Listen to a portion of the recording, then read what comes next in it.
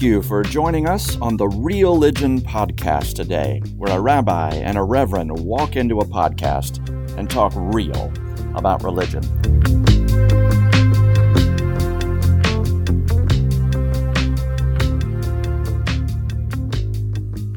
Hey, Joel.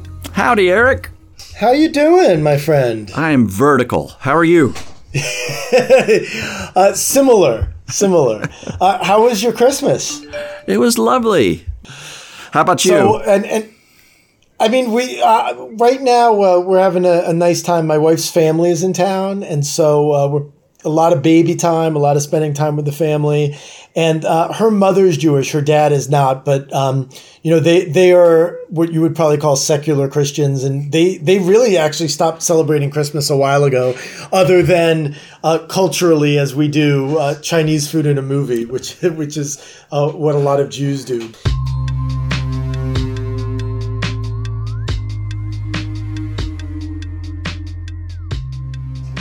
Boy, we're turning into the new year. It's New Year's Eve tonight. Do you have any plans for tonight? Yeah, we're going to have an early dinner. We're going to take out some steaks and probably be asleep by 9. And then tomorrow is actually my wife's birthday. She's January 1st, and as you know, I'm April 1st. So we'll celebrate that. What about you all? I don't think we have big plans. We're staying in and staying here. We're too far away from any of the big city celebrations, and even if there were any, we wouldn't be going under COVID. So exactly, it's a camp down night, and wait for the vaccines to take effect and for there to be enough immunity around the country. Well, you mentioned New Year's Eve, and I think that transfers to what we want to talk about today. I think our title could be "Getting Better," and I was just thinking about what New Year's is in terms of American culture and how we celebrate it, and thinking of the idea of New Year's resolutions. And I know that certainly the two of us and our listeners and many people in America are praying not only for the next year to be better, but just quite frankly, praying for this year to be over. And there's a lot of hope for the future there. There's also possibly some sadness for what did happen this year in all sorts of realms and arenas. But I think lots of us look to the new year with this idea of, or certainly a hope, that our society is going to be better. You yourself will be better, whether it means going to the gym more, eating less chocolate, being nicer to your spouse, being a kinder person, all those things we do when we make resolutions. And I just think that there's a lot of interesting overlap with what our religions might have to say about the idea of being better. And so I thought maybe we could talk about that today. I love it. Yeah, that's a lot of people hit the new year and have that impulse. Like, I want to be better. I want to get better. I want to be better at something in the new year. So I love that. And my next sermon series is called Making Change. It'll be a 6-week series all the way to Ash Wednesday, somewhere around mid-February. And I'm looking at 6 or 7 different components of making change well. What does it take to really bring about good change in one's life? So I'm hoping that this podcast episode with you will help me get ready for that sermon series that starts January 10th.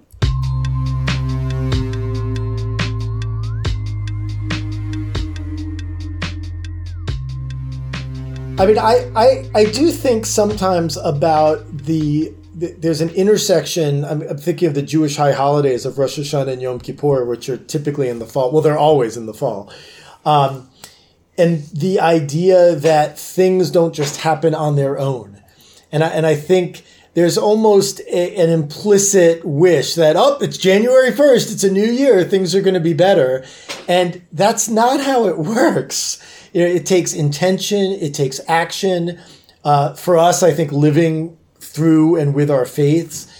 And this idea of making not only resolutions and commitments, but living them and actually doing them, which of course is the idea of a resolution. But I think, the idea of a New Year's resolution is somewhat willy-nilly, that there's no, I hesitate to use the word penalty, but there's no penalty if you don't go to the gym 3 times a week, or if you don't take the class that you want to take.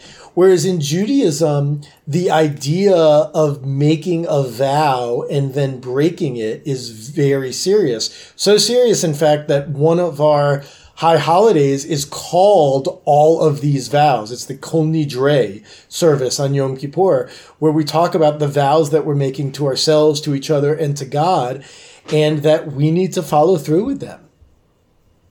I did not know that. That's in Yom Kippur, and it's a special day to honor vows?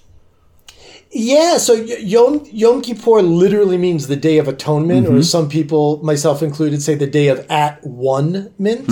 And it's the most serious, solemn day in the Jewish calendar. It's a day of fasting.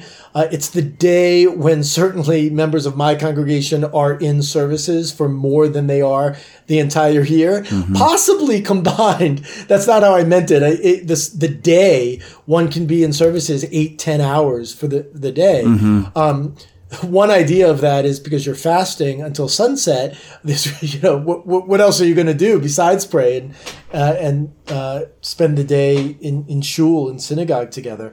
But the evening service has a specific title to it. All of these vows, Kol Nidre, and there's a beautiful prayer that has a 100-years-old melody to it, and many congregations will hire a violinist or a cellist to play that haunting, beautiful melody. You could find it all over YouTube, I'm sure. Kol, and then second word, Nidrei, Kol Nidre. Wow. So there's this passage in Jesus' Sermon on the Mount, and he goes through this litany of, you have always heard it said, but I say to you. And one of those is, you've heard it said, you shall not swear falsely. You'll carry out the vows you've made. Then he says something like, but I say to you, don't swear at all. Don't make an oath at all. Not by heaven, not by God, not by Jerusalem. Don't even swear by your own life. Just say yes where you can say yes, say no where you can't. And anything more than that comes from the evil one. He says it. And I wonder what was going on in his tradition that made him resist vows the way they were doing them. And I wonder what that means for the changes. Jesus definitely invited us to make change in our own lives and pushed us to do so, called out religious leaders to make change. I wonder what, from his Jewish tradition, what oaths, how they were being misused or how they were being misinterpreted, that he resented and rejected. As we talked about, I think, in one of our previous episodes, the words in Judaism, just the idea of speech and thought, are foundational building blocks of creation. God speaks the world into existence. You might say in the beginning there was the Word, from the New Testament. And so the idea that words are as much a part of creation as our actions and the physical objects that we find, it is profoundly important to Judaism. And so I also think, too, what makes someone take an oath? What makes someone want to change and be better? It's because you don't like something about the status quo, whether it's, again, your weight or the status of the warring people in the world, to take it a little more globally, that requires action. And you have to be disappointed with something about the way that the world is to want it to be different in the world to be. And I think that's what motivates us to say, I am going to do this, or I think we should do this. It's to create a different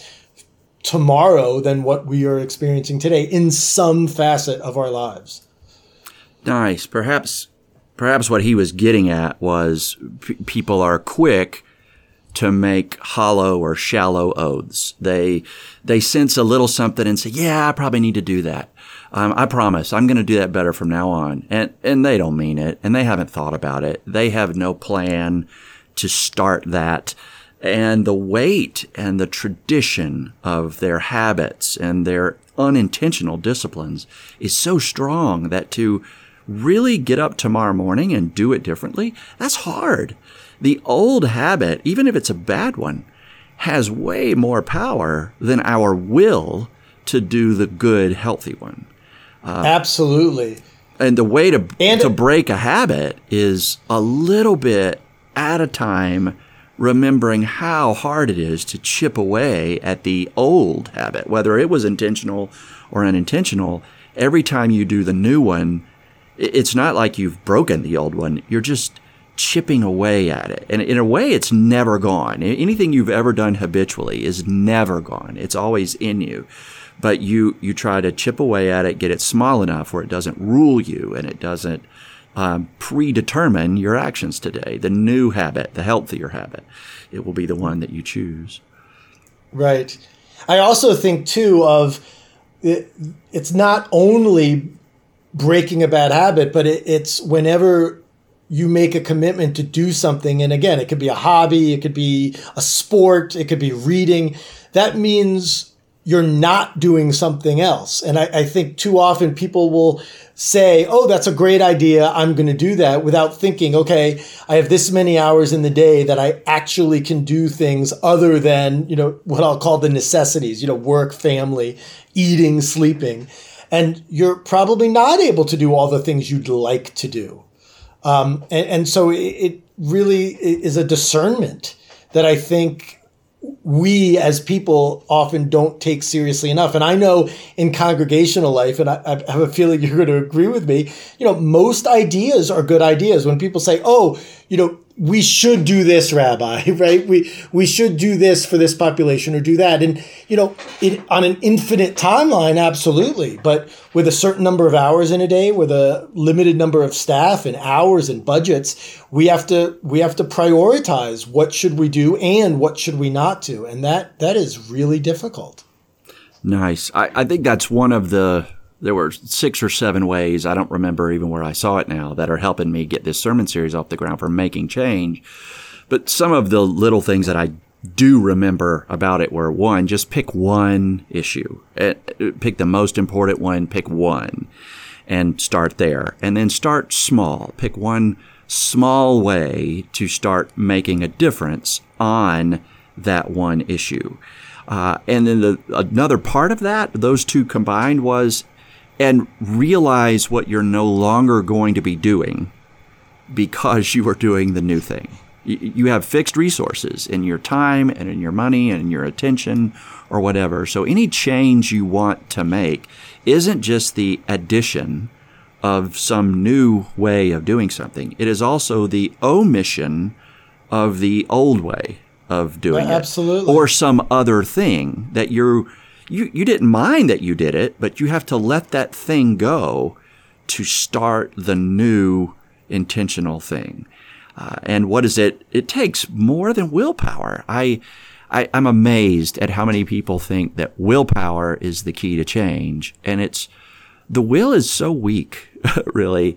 It takes a community.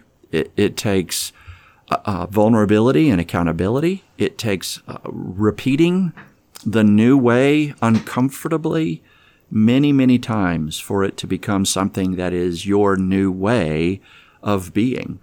For me, one of the weird things as I decided to go to seminary and came through seminary and now pastor, one of the weirdest things for me to have a habit of is prayer. I called myself a Christian and had very weird, erratic, foxholey prayer life only, and it's been odd to watch my evolution of prayerfulness as kind of it's not a thing that you do. Sometimes it is, but it's not just a thing you do. It's a preparation of the self, intentional preparation of the self to go into that space where you try to zone out the other and confess and listen. And I think about that odd change in my own life. I'm probably 20 years into trying to make that change, and I'm still chipping away at the old habits and trying to find a way to do to the habit I intended better, and constantly learning about what better would look like when it comes to prayer life.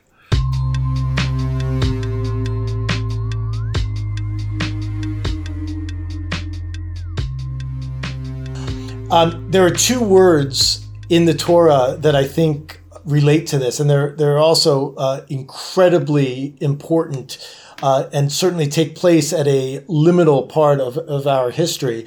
Just after we got the Ten Commandments, the Jewish people under Mount Sinai said, Na'aseh v'nishma, which roughly translates to, we will do and we will hear, or we will understand.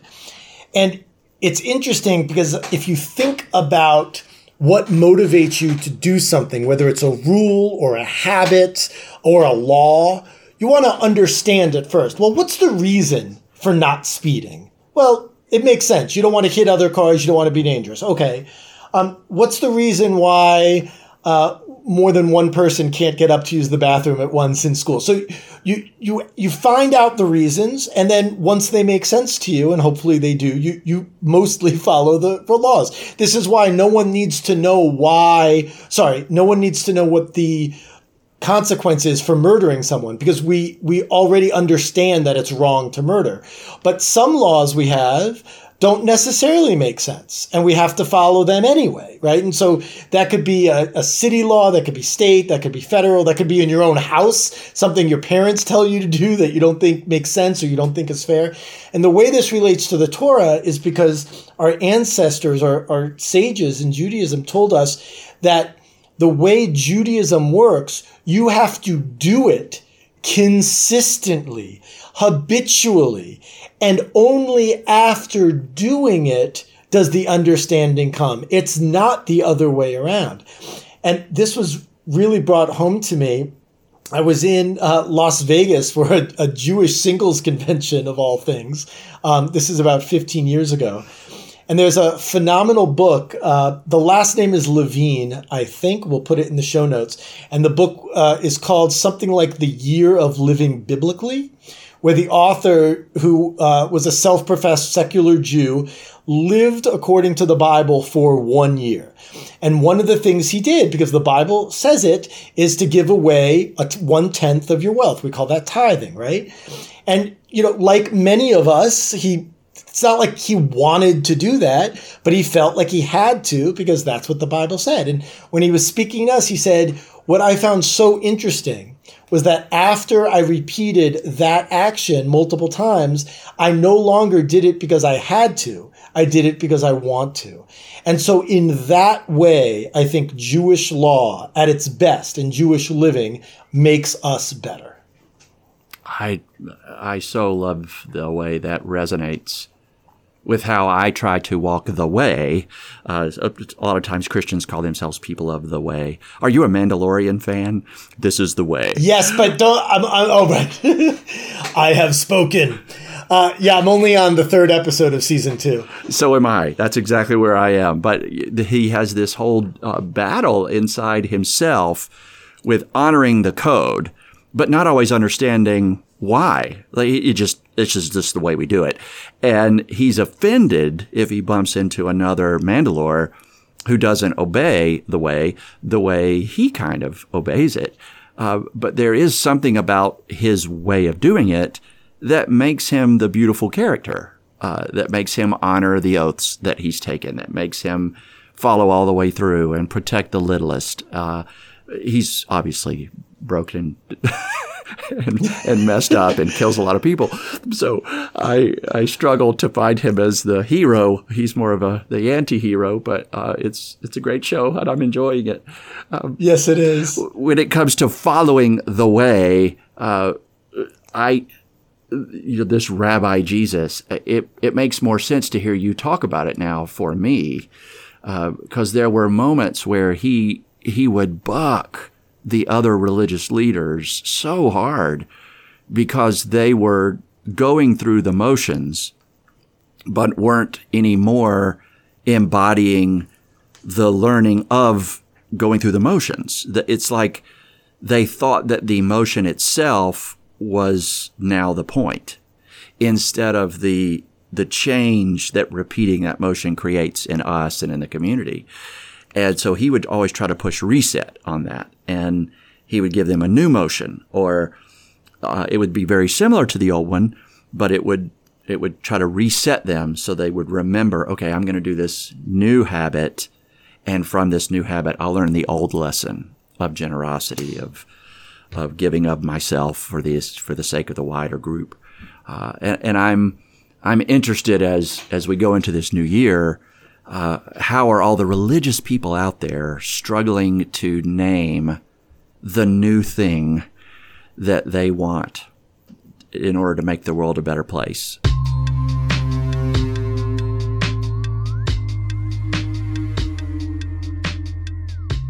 I'm also concerned as you and I talk about better, we may have to give some attention to not letting there be a shame component in that. There are people who will hear the term better, and they'll already be in such a bad place that they'll hear the invitation to be better as a judgment or a shaming accusation of where they are. And I want to encourage anyone hearing you and me talk about this, that from my perspective, I am inviting you to enjoy life and to live it more fully. If you struggle where you are and you don't have the strength to move from there, Eric and I will just come be right there beside you, right? We're not going to make you move. We love you right where you are. But if you're needing or wanting or excited to try some new things and to make life better for you and those around you, the reason we're having this conversation is to invite you into that without any shame on what is behind you or where you find yourself today. Yeah, I'm so glad you said that, Joel. Absolutely. I also think it's meaningful to me that in Judaism, what we call tzedakah, the act of it's loosely translated as giving charity. It comes from the root word tzedek, which means righteousness or justice. And so, kids in Hebrew school will give money to tzedakah, then they pick a cause or an organization to give it to.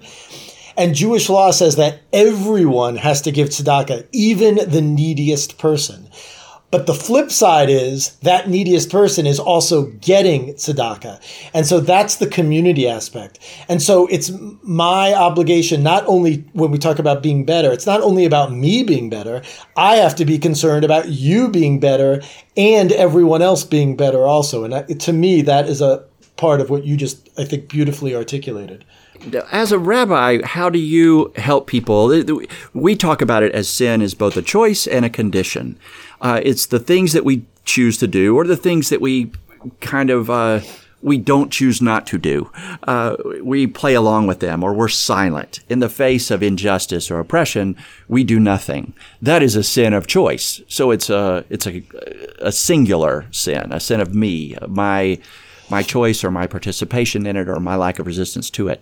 There's also a condition of sin in our theology, the sins of those who came before us that have so infected and infested our culture and our communities that they seem normal to us, but they're really bad. I think of it as those who were born in the early 1800s in America.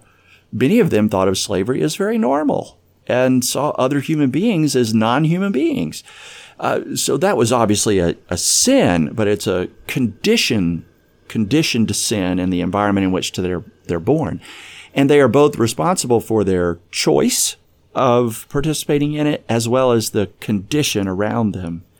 And as I try to describe that theologically to folk, I find some people just, they cannot do it. They want to shirk off any of the responsibility for anything that happened before them. They don't want to feel at all responsible for the sins of the culture, the sins of the world, the sins of the nation, the sins of the community into which they just find themselves.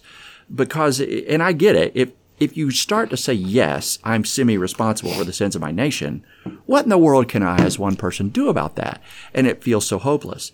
So I wonder how you as a rabbi help somebody deal with the weight of the massive brokenness around us. And if somebody is wanting to be better or to make change in this new year, and they want for the country to be better or for their congregation to be better, how do you help them when they get that defeated sense like, it's just too big? Well, that's a great question. It applies as equally to me as my congregation. I mean, I certainly have felt it before, and even more certainly in the last 9 months, right? From a scripture place, a liturgical place, our central prayer, which I could, it's a whole nother podcast. But it starts off praying to the God of our ancestors. And so in English, it says, praised are you, Adonai, our God, God of Abraham, God of Isaac, God of Jacob. And in my sect of Judaism, we've added the names of our ancestral mothers as well, Sarah, Rebecca, Rachel, and Leah.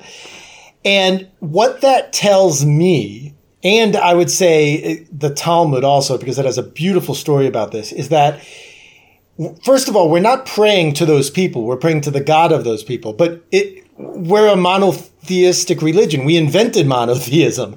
So why does it need to say the God of all of these people? It's because, first of all, the relationship between God and each person is unique. It teaches that. And it also teaches that their lives are different, which means that my life can be different, and my perception of society not only can, but should be different. And, it's like the joke, my Judaism isn't my grandfather's Judaism, right? Like you have to take it for yourself. And so to one extent, I think of your question in terms of the guilt is, even if it's someone from your own family, you could be sad about that and you can regret that, but you also need to do your job to bring righteousness and justice as much as you can. And just like we do with New Year's resolutions, pick one thing that is doable. You're not curing the world of corona. You're not creating world peace. But what are you doing? I have a congregant, and I saw her today walking. She and a few friends call themselves the Anonymous Ruths, and they dress up like Ruth Bader Ginsburg of blessed memory and are walking around town telling people to vote. Now, granted, that is a political, possibly partisan thing, but I feel comfortable saying that for this person, that is that's a way that she's living her Judaism and her sense of being better, right? So I don't know if that answers your question, but certainly dances around it a little bit.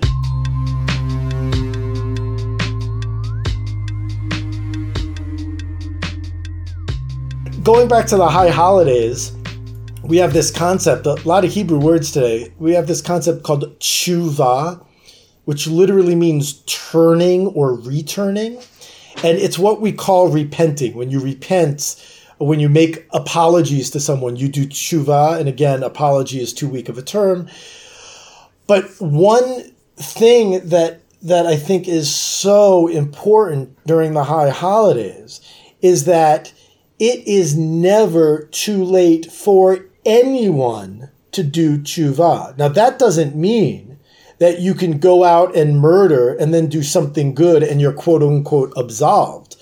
But it also doesn't mean that once you do something horrible, you can never do something right. And every person is capable of, to use the metaphor of a ladder, of climbing that ladder of tshuva or of holiness. The problem is, I think we use the guilt as a reason why we shouldn't. Oh, I'm so horrible. I don't deserve to do this. No, that is actually in some ways your penance. Your punishment is you have to do it. Oh, I love that. So if you're going to see either the world is so broken that I'm one little person and I can't make a difference. No, you actually do make a difference because you are one little part of the big world. Or I'm so broken that I don't deserve to do it. No, actually, because of your brokenness, you are now responsible to do it.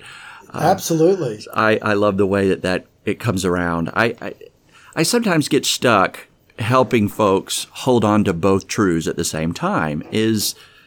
Are we individuals or are we part of the greater whole? And the answer is both and. Like, yes, you are a unique individual and you are connected to the wider community. So both are true for the good you can do, Both are true for the bad that comes down upon you or through you or despite you. Both are true for their impact on the small world as well as the big world. And how to help somebody just become okay with that ridiculous, paradoxical truth. I had a professor at my seminary that talked about that's a case of dancing at two weddings at once, which Jews do all the time. And, you might call that a dialectic or a paradox. But there is a Jewish midrash, a story that suggests that at all times in our lives, we carry around two metaphorical sayings, one in each pocket. One is, the world was created for you. And the other, which comes from the book of Job, is, I am nothing but dust and ashes. And both of those are equally true. I was just sure the other pocket was going to say, I was created for the world. Oh, nice. That could be a third pocket, the back pocket. My Hebrew Bible professor in seminary, Walter Brueggemann, would often talk about, you were talking about the Judaism of my father is not my Judaism. But there's something that I'm learning about Christianity, and maybe it's true for religion as a whole, is as a younger person, the only religion that I knew was that of the others around me. It wasn't my own. And Walter Brueggemann would call that orientation. And then comes this point in my story and in the grand narrative of all things where you realize that doesn't work. Their version of it doesn't work for me. And you have to cut it off and abandon it and try to craft your own. And that's disorientation. And then it kind of wraps back around and you find a reorientation. And what's interesting to me is reorientation has so many similarities to the original orientation. A lot of differences for sure, if we actually got better on that journey. But you realize, so much of the faith of my ancestors, I now re-inherit. And I now reclaim and accept and love. And then to watch my own grown sons kind of, in a lot of ways, reject some of my ways of doing things or my way of talking about things or whatever. I think, good job, boys. Go for it. Time of disorientation. Y'all get out there. And I wait for the reorientation for them where they resonate again with some of what they found in me. Not all of it, but some of it. And they appreciate some of what they hear from me.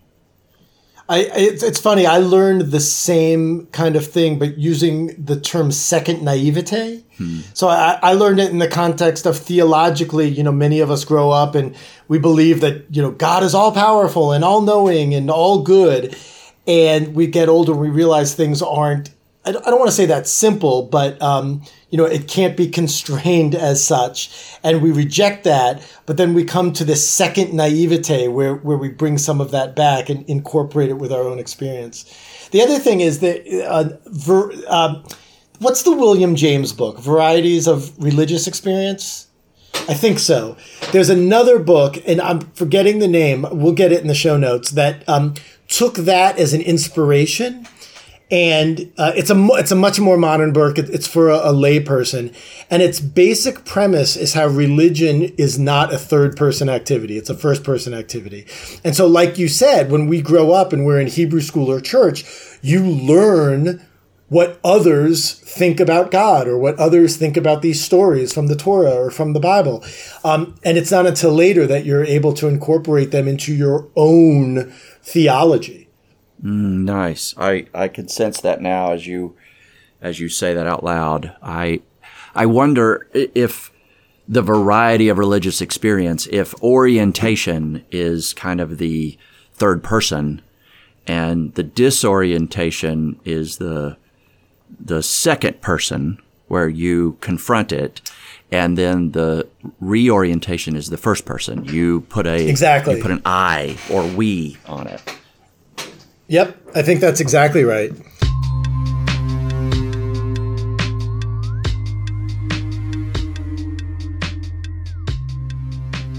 To bring this back to to the a higher altitude of our topic, for me, and I know this isn't true for everyone, but for me, what is the purpose of religion if not getting better? And that means myself getting better, becoming a better Jew, which I'm not sure what that means, but certainly a better man, a better husband, a better father, a better rabbi, better in terms of healing the world, what we call tikkun olam, the repair of the world, and better in relationship with others, with God. But that ultimately for me is what religion is about. So it's hard for me to separate, this theme we have today from just the enterprise of religion itself. Do you feel similarly or different? Yeah, I don't think if somebody doesn't think anything can get better, they have no need for religion. And what I do find, though, sometimes is those who have a sense that all of them, they're still stuck in that third person. They are the problem. We're good, but they need to get better. A lot of them do like religion. People come to religion with that attitude, and they think, we're the religious. We're the good. We're fine. We don't need to do anything better here. We're doing it just right. It's them out there beyond religion that are the problem, or them of the other religion that are the problem. And I ache for that when I see that. Healthy religion is a confession that there is no they. There's only the we. And those of us who are willing to step in and covenant with one another to try to do everything, to do the worldly community better, we do it not against them. We do it with and for them. We don't only do it for ourselves. We do it, yes, for ourselves, but also for them. In fact, we're willing to sacrifice some of our own preferences or desires so that the whole can be better for all, not just better for us. And I think the only healthy betters aren't individual betters. Like if a person decides, I'm really going to stop doing this, well, that will make a better family life for not just that person, but everybody that person deals with. I'm going to break this bad habit. Well, that doesn't just give you longer life. It gives everybody that you know a fresher, healthier experience with you and for a longer period of time.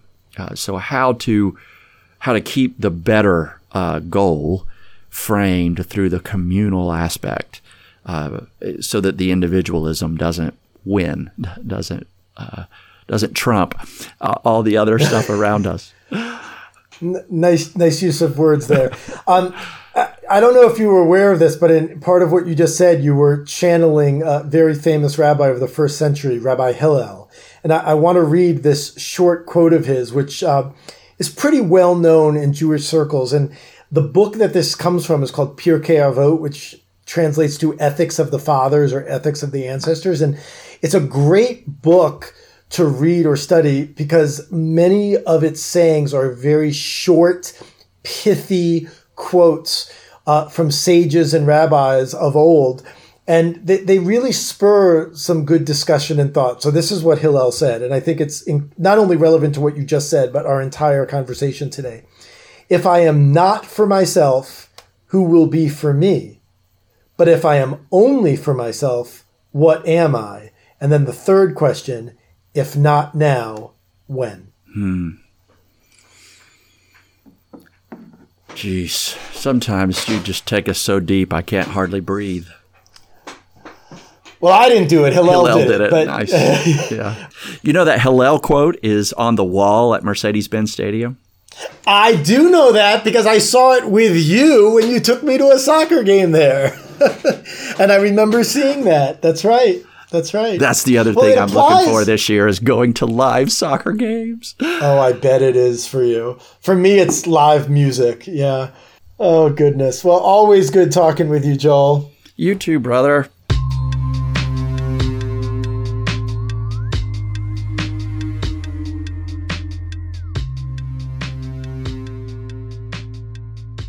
Well, which movie did you see?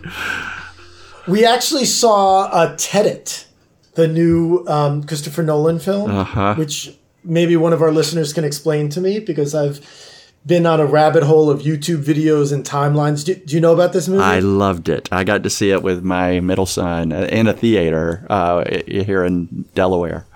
Oh, I can't believe you saw it in a theater. That is something, especially with the visuals and sound and everything. Yes. And I feel like there's something to that movie in terms of the nature of time and fatalism that is relevant to religion and spirituality. But again, I don't understand it enough yet to know how to tease that out. Thank you for joining us on the Real-Ligion podcast today, where a rabbi and a reverend walk into a podcast and talk real about religion. I'm Reverend Joel Talbert, and on behalf of Rabbi Eric Linder and all the Real-Ligion fans out there, we thank you for being with us today and invite you to send us any feedback or suggestions or topic ideas to religionpodcast@gmail.com. Until next time, keep it real.